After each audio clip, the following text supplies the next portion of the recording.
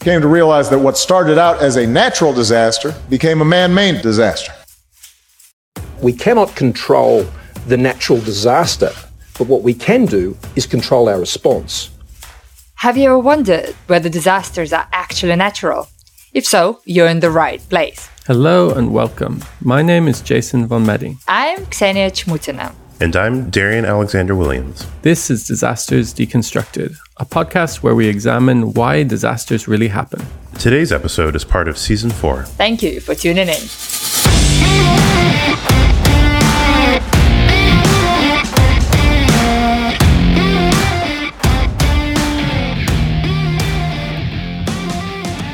Okay, welcome back everybody to Disasters Deconstructed. Hey Ksenia. Hey Jason, how you doing? Pretty good. Just coming to the end of the semester. It's exciting. Some more teaching to do. But we're almost there. Woohoo! But you know what? It's been a crazy semester. I think everyone's just like exhausted. But I was so excited with these events that we attended. You and I attended, for 2 weeks that were organized by Loughborough University about Paulo Freire. It was amazing, wasn't it? I know, right? I didn't get to go to them all, so I'm hoping for the recordings of the ones I missed. Yeah, I think there will be recordings. I'm not sure. I've emailed them to ask. But I absolutely loved how they brought so many speakers together, who were not just kind of scholars of Freire, but who were people who kind of really engaged with practices and learnings. And I love how they unpacked the ideas of hope and dialogue and kind of empathy, right, and humility, and why all of this matters for humanity and how we all can use it, not just kind of in pedagogy, but just generally in our life. And I keep thinking about it. Wouldn't it be amazing if much of our learning was kind of built around hope and humility? I know, right? Totally agree. It's something I keep coming back to in a lot of conversations in the last month, probably because I've been attending some of the Freire events, but also rereading Pedagogy of the Oppressed recently, and just thinking about one of the things that we talk about quite frequently on the podcast is about how we engage with each other and with the so-called vulnerable, and with communities, ways of doing research. And I think we have so much to learn from the praxis that Freire talks about, which is based in ideas of liberation. And I think so much of what we do is not based in liberation or in humanist praxis, but it's humanitarian. And that's something that I really picked up on my second reading of Pedagogy, was the fact that our field is broadly focused on humanitarian action rather than humanist action. Absolutely. And I guess what we also don't appreciate in disaster studies is the kind of the power of dialogue, just because we do humanitarian rather than humanist, right? And it seems to me, the more I think about Freire and just generally kind of the discourse around political imagination and perhaps kind of radical thinking, right? It seems like the dialogue is central to change, because it really allows us to unpack and maybe appreciate each other's differences, but without referring to inequality, if we really listen to each other. Yeah, and it's like central to this half of the season when we're focusing on the global south. Freire's philosophies are so influential in movement building and in ways of seeing the world and being in the world in the global south. And although sometimes in the global north and in universities, his ideas have shaped people's careers, right? And they have kind of used his ideas to further different intellectual aims. I think Freire's intent was to contribute to the organization of the oppressed, right? Right. And I guess we will refer to this to an extent when we're talking to Belen in this episode.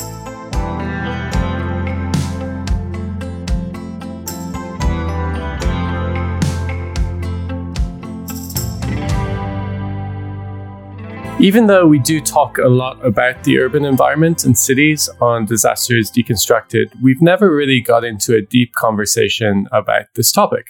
Absolutely. And this is sort of an unavoidable topic, right? We need to talk about cities when we talk about disasters. And so today we're really, really excited to welcome Belen Demasson to the podcast. Belen, welcome. Hi, thank you, Jason. Thank you, Ksenia, for having me. So Belen is an architect and an urban designer, and she's currently working at the Pontificia Universitat Cattolica del Perú. And Belen is also about to start her PhD at Durham in the UK. Yay, exciting. Yes, thank you. So Belen, welcome to the show. There's so much that we want to talk with you about. But let's start with a topic that we've spoken about quite a lot in the podcast, sometimes in a very critical way, resilience. So maybe you can start us off by talking us through what you see as the relationships between resilience, urbanism, and perhaps inequalities. Sure. I think, the first question that we ask usually is resilience to what? Normally we discuss the resilience to natural phenomena, to earthquakes, climate change, etc. But I think it's also, especially under the current circumstances, a good chance to broaden up the discussion to also include disease. And in Latin America, we have a whole long history of resilience to disease with cholera outbreaks, now with COVID-19, and also with conflicts, the Shining Path, what we see right now in Central America as well. So there's a variety of situations, of hazards and risks that include way more than just the natural phenomena.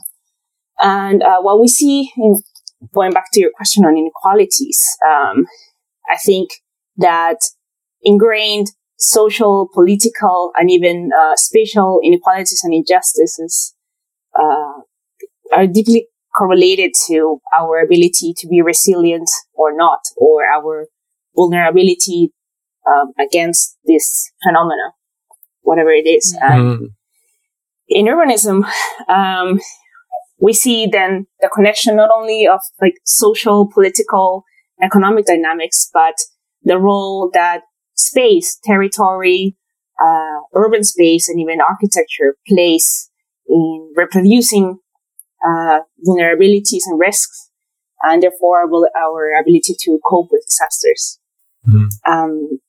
I think one of the main weaknesses of urbanism then is that, or urban planning and urban design in general, is that we tend to focus on the resilience of the built environment towards these hazards. But I think more and more now we're seeing that the main subject of urbanism has always been people, right? So people-centered approaches. So it's how then space can propel society to be more resilient towards these unforeseen circumstances. So how do you transform the built environment to ensure that the living, both human and non-human, are resilient to change? And that working in multiple scales, once again, from like the very domestic and local architectural elements to the whole urban system and even the territory. And so if we're thinking about the context of disasters, it often, like the conversations about what a city should be like or develop like, comes up in a post-disaster context, and we hear slogans like "Build Back Better" and so on.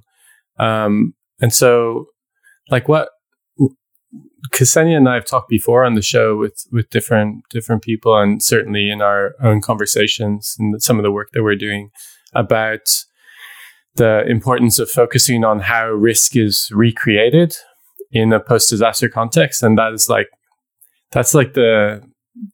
the normal is to recreate the existing patterns, and to recreate the problems that we face. So, like, do you have any thoughts on that post-disaster context and like the recreation of inequalities and unjust systems in that context.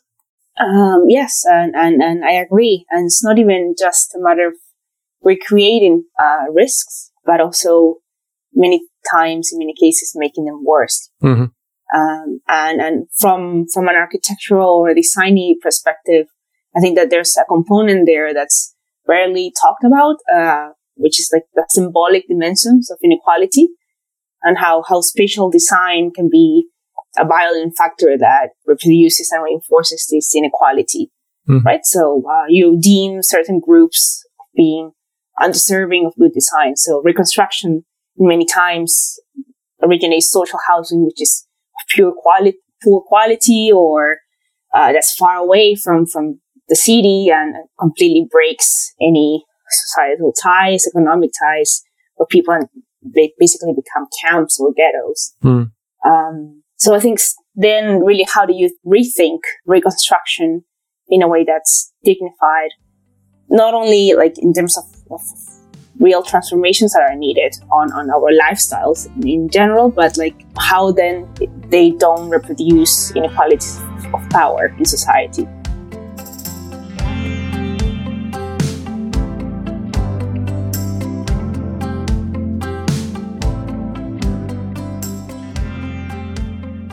I have more questions about it, and I think we'll come back to it in a minute. But before we talk about, further about inequalities, I want to just go back to the way we think about sort of spatial design, because recently we've seen quite a lot of, I guess, research, and conversations about feminism and spatial design, right? Feminism and urban planning. And in fact, you and I, we kind of met because of the project, right? Because of our conversations on resilience and gender in the context of disasters and urbanism.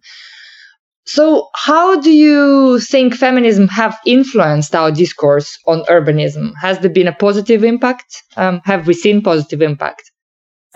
Yes, I think what we're seeing now with feminist urbanism is discussing how our cities have been designed from a male perspective, actually from like a certain privileged group of males. So it's all about productivity, competitivity, which completely renders invisible care or reproductive activities, which are in many, many cases carried out by women, are usually unpaid, and are increasingly becoming more and more privatized or individualized as they happen in the domestic realm.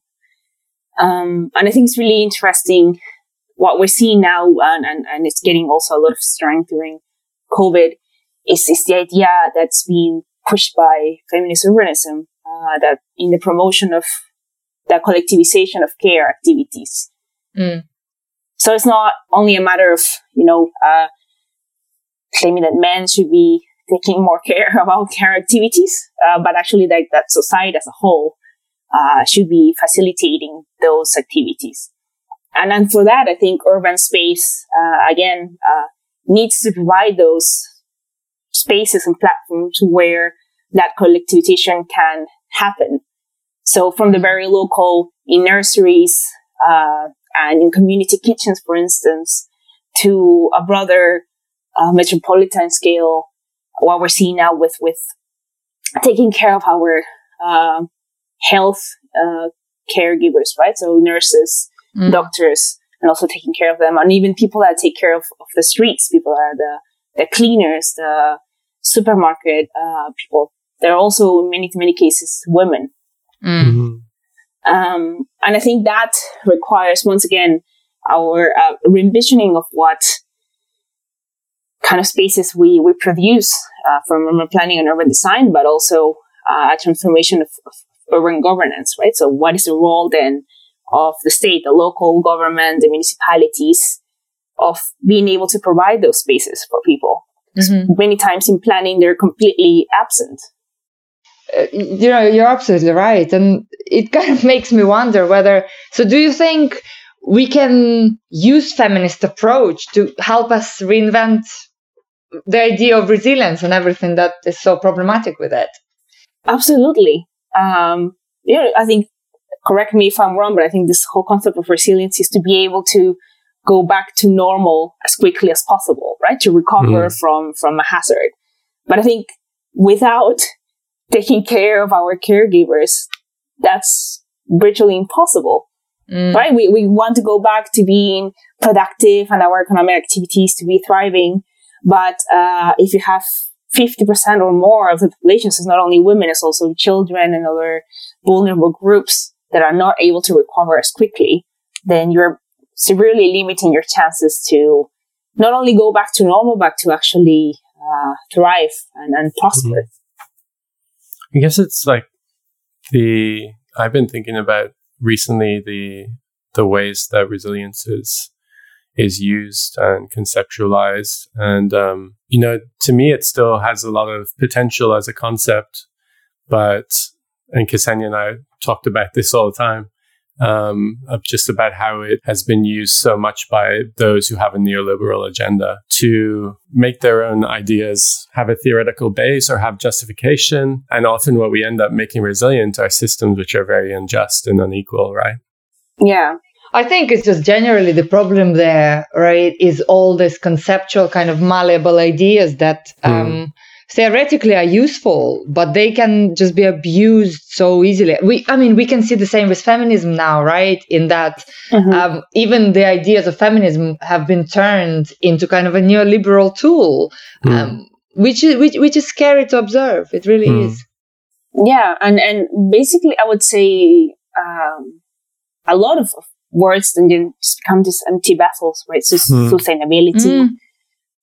In urbanism as well, with scaling up and replicability, like or political incidents, like all those, buzzwords that we have to put in whenever we're applying for a research grant. But then they really need to be rethought, because they're many times either co-opted or they become, as Jason said, like a tool, or as a means for the government to also be like, okay, so you were resilient, to society or to a group of citizens. So, and then just not do anything about it. And, it's the same with, self-sufficiency and self-built environments in what we see in the global south, in informal peripheries.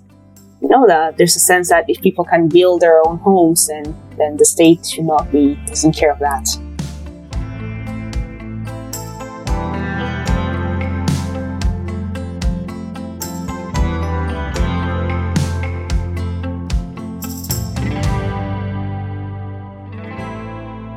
So, Belen, we also wanted to ask you about the Amazon and urban development. And so when we look at the situation in the Amazon, we're obviously creating risk through the development status quo.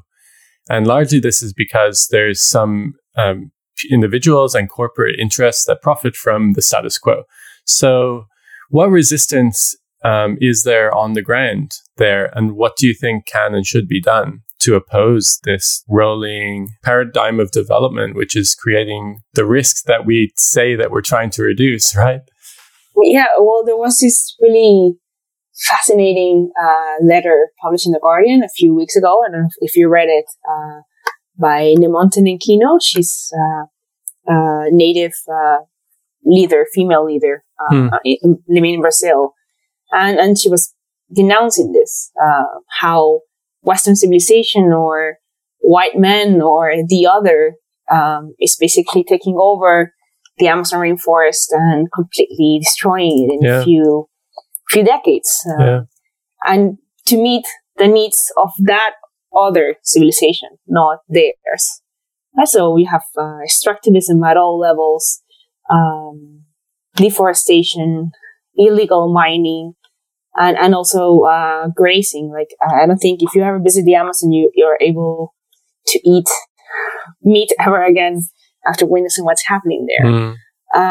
But what I find to be really interesting coming from more of a urban sphere is that many times you create this dichotomy, right? So between native inhabitants of small dispersed tribes in the Amazon and Western civilization, like the other.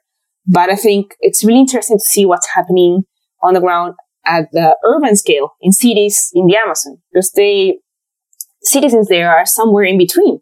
They're not, dispersed communities, but they do still hold this spiritual sense and reverence towards the Amazon rainforest, but they're also connected and globalized, and they also are consumers.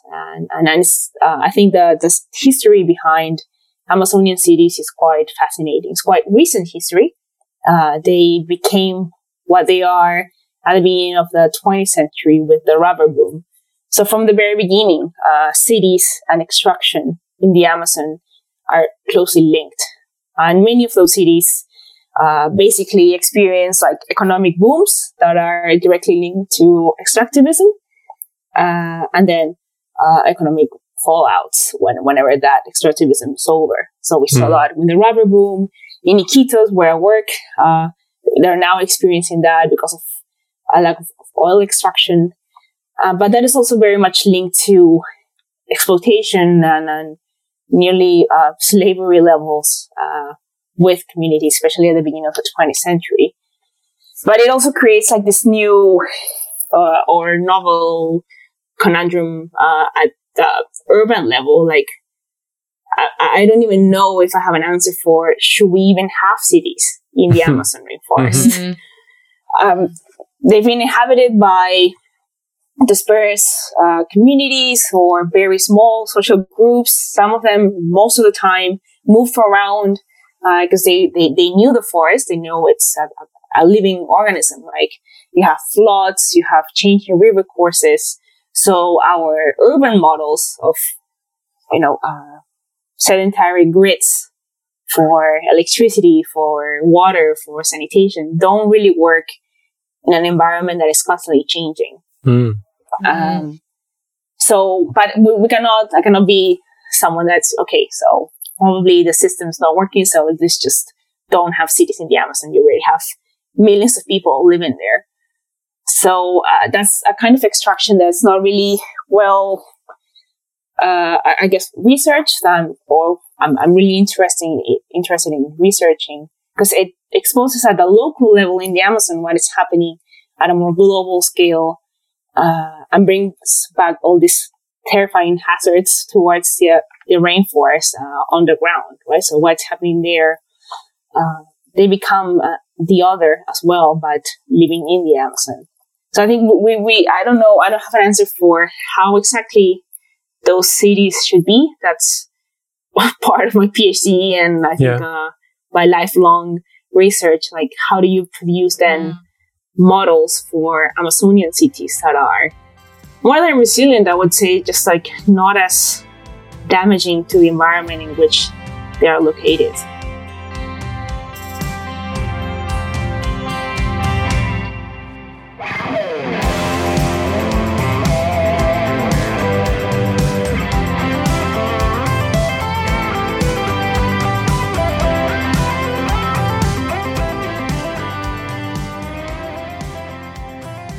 I think there's such an interesting point you're making there, in that very often when we talk about resilience of the cities and urban spaces, all we think is the impact of the environment, right, on the cities, and sort of blaming nature for it, and which is, of course, really problematic. And this is why we really have the podcast. But in fact, we never ask that question: what impact do we put on the environment? And so thank you for raising that. That is something that I think needs highlighting and discussing more. So staying within the urban environments and sort of going back to what you said right in the beginning when Jason asked you about the inequalities, is the question of the spatial justice, right? And again, Jason and I kind of talk quite a lot about this.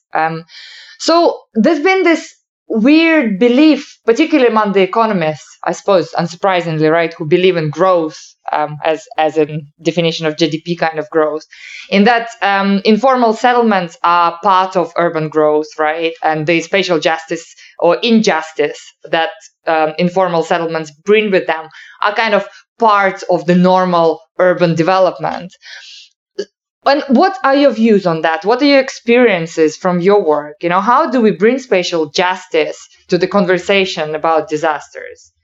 My first comment would be, I don't think informal settlements are a part of urban growth. I think they're the main, right? It's like asking, there was this recent study in Peru by economists, of course, that said that like in the last 2 decades, cities in Peru have grown by 50% in size, and 90% of that was informal. Right. So I don't think we can. Yeah, it's not a matter of including informality into these courses, but I would say like really rethinking our discourses and our ways of analyzing things, because they are the vast majority. I would say at least in the global South. I think also there's this very interesting discussion of what is informality, right? Because rather than this dichotomy of informal, I would say that there's this spectrum. As there's always some degree of formality and informality, as we see when informal settlers know the rules they're playing extremely well and the process that they have to do and follow to be able to get land titles. And also in informality, we see a lot of informality in cases of corruption, or seeing ways in which you can bend over the rules for personal benefits. So I'm guessing I'm digressing a little bit, but I think like the whole concept of what informality is, and how then that plays with spatial transformations needs to be carefully thought about. And I guess in what you were saying about spatial justice and informality, I think it's that there's a lack of recognition that we should be paying more attention, right? So on an urban governance and planning level, we still use tools for planning that represent or reflect a formal environment.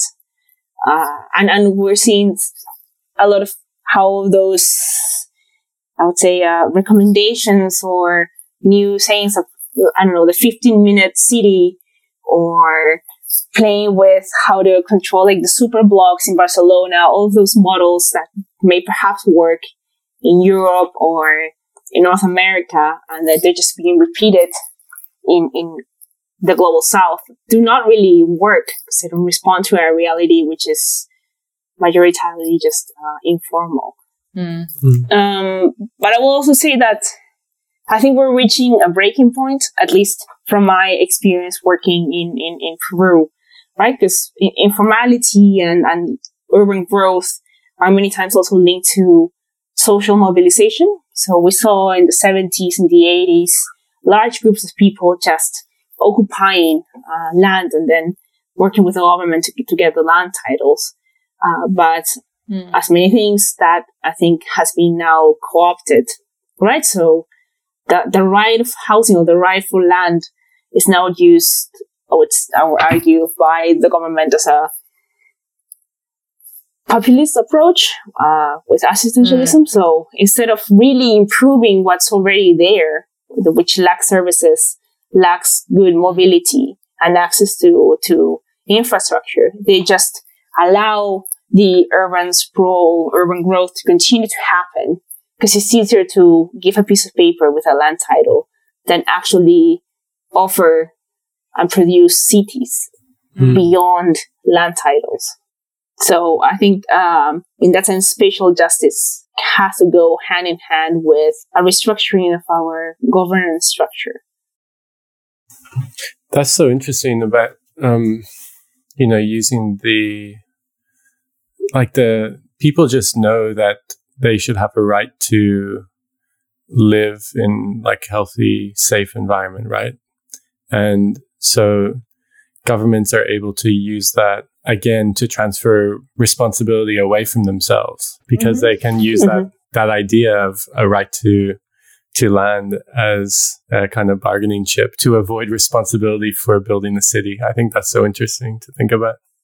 Yeah, and we see that also in terms of hazard and reconstructions, right? So another example from Peru that we see today with spontaneous community kitchens that are appearing because of food insecurity. People are not able to buy food individually, so they get together. Rather than recognizing the potential that has of mobilizing people, of social organization, of people having the capacity to take care of themselves and grow that into something more than just a provision of food, right? Going back again to care activities and how can then that be transformed into more just, but also caring urban spaces. The response of the government is just to give donations of food. But is that sustainable over time? Is that really producing resilient citizens?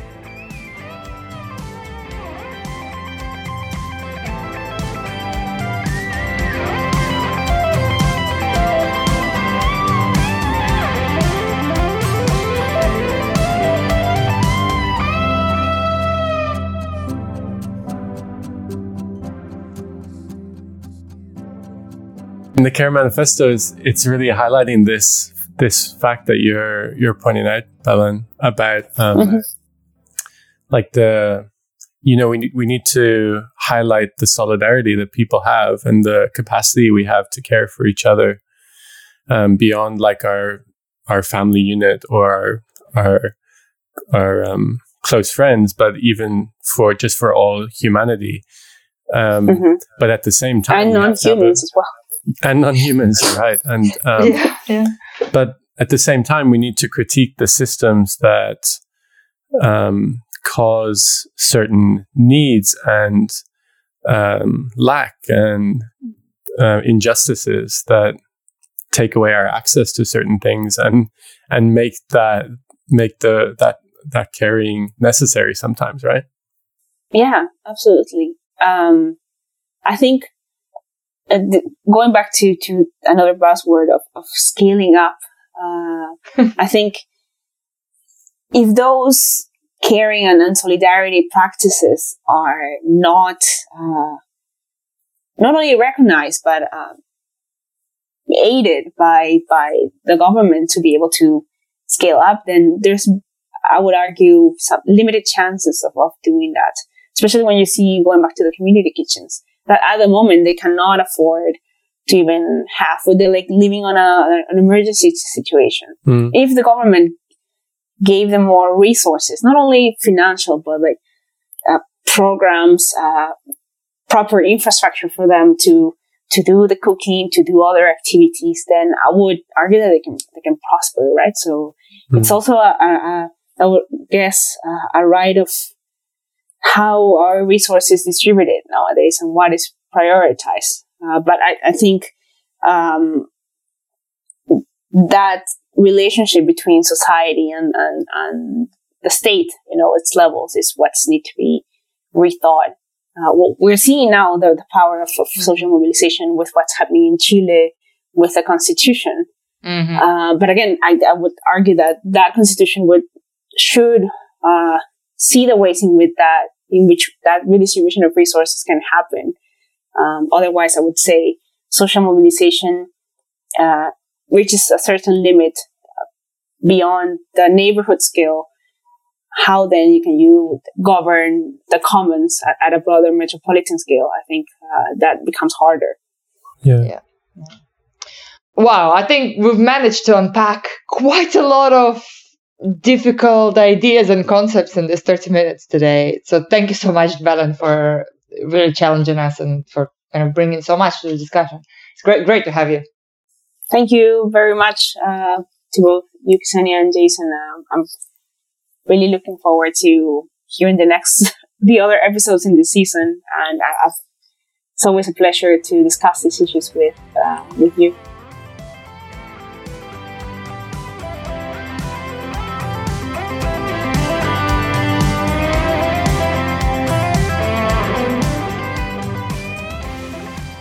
Well, thank you all for being with us today.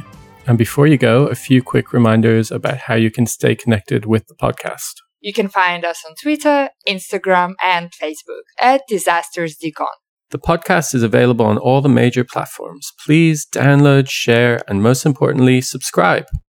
And if you haven't already done this, we really appreciate your ratings and reviews on Apple Podcasts. This will help us to continue making content for you.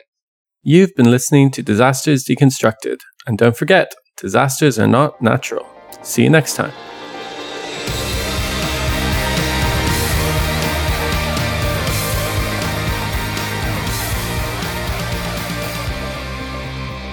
You have been listening to Ksenia, Jason, and me, Belén de Mesón, on Disasters Deconstructed podcast.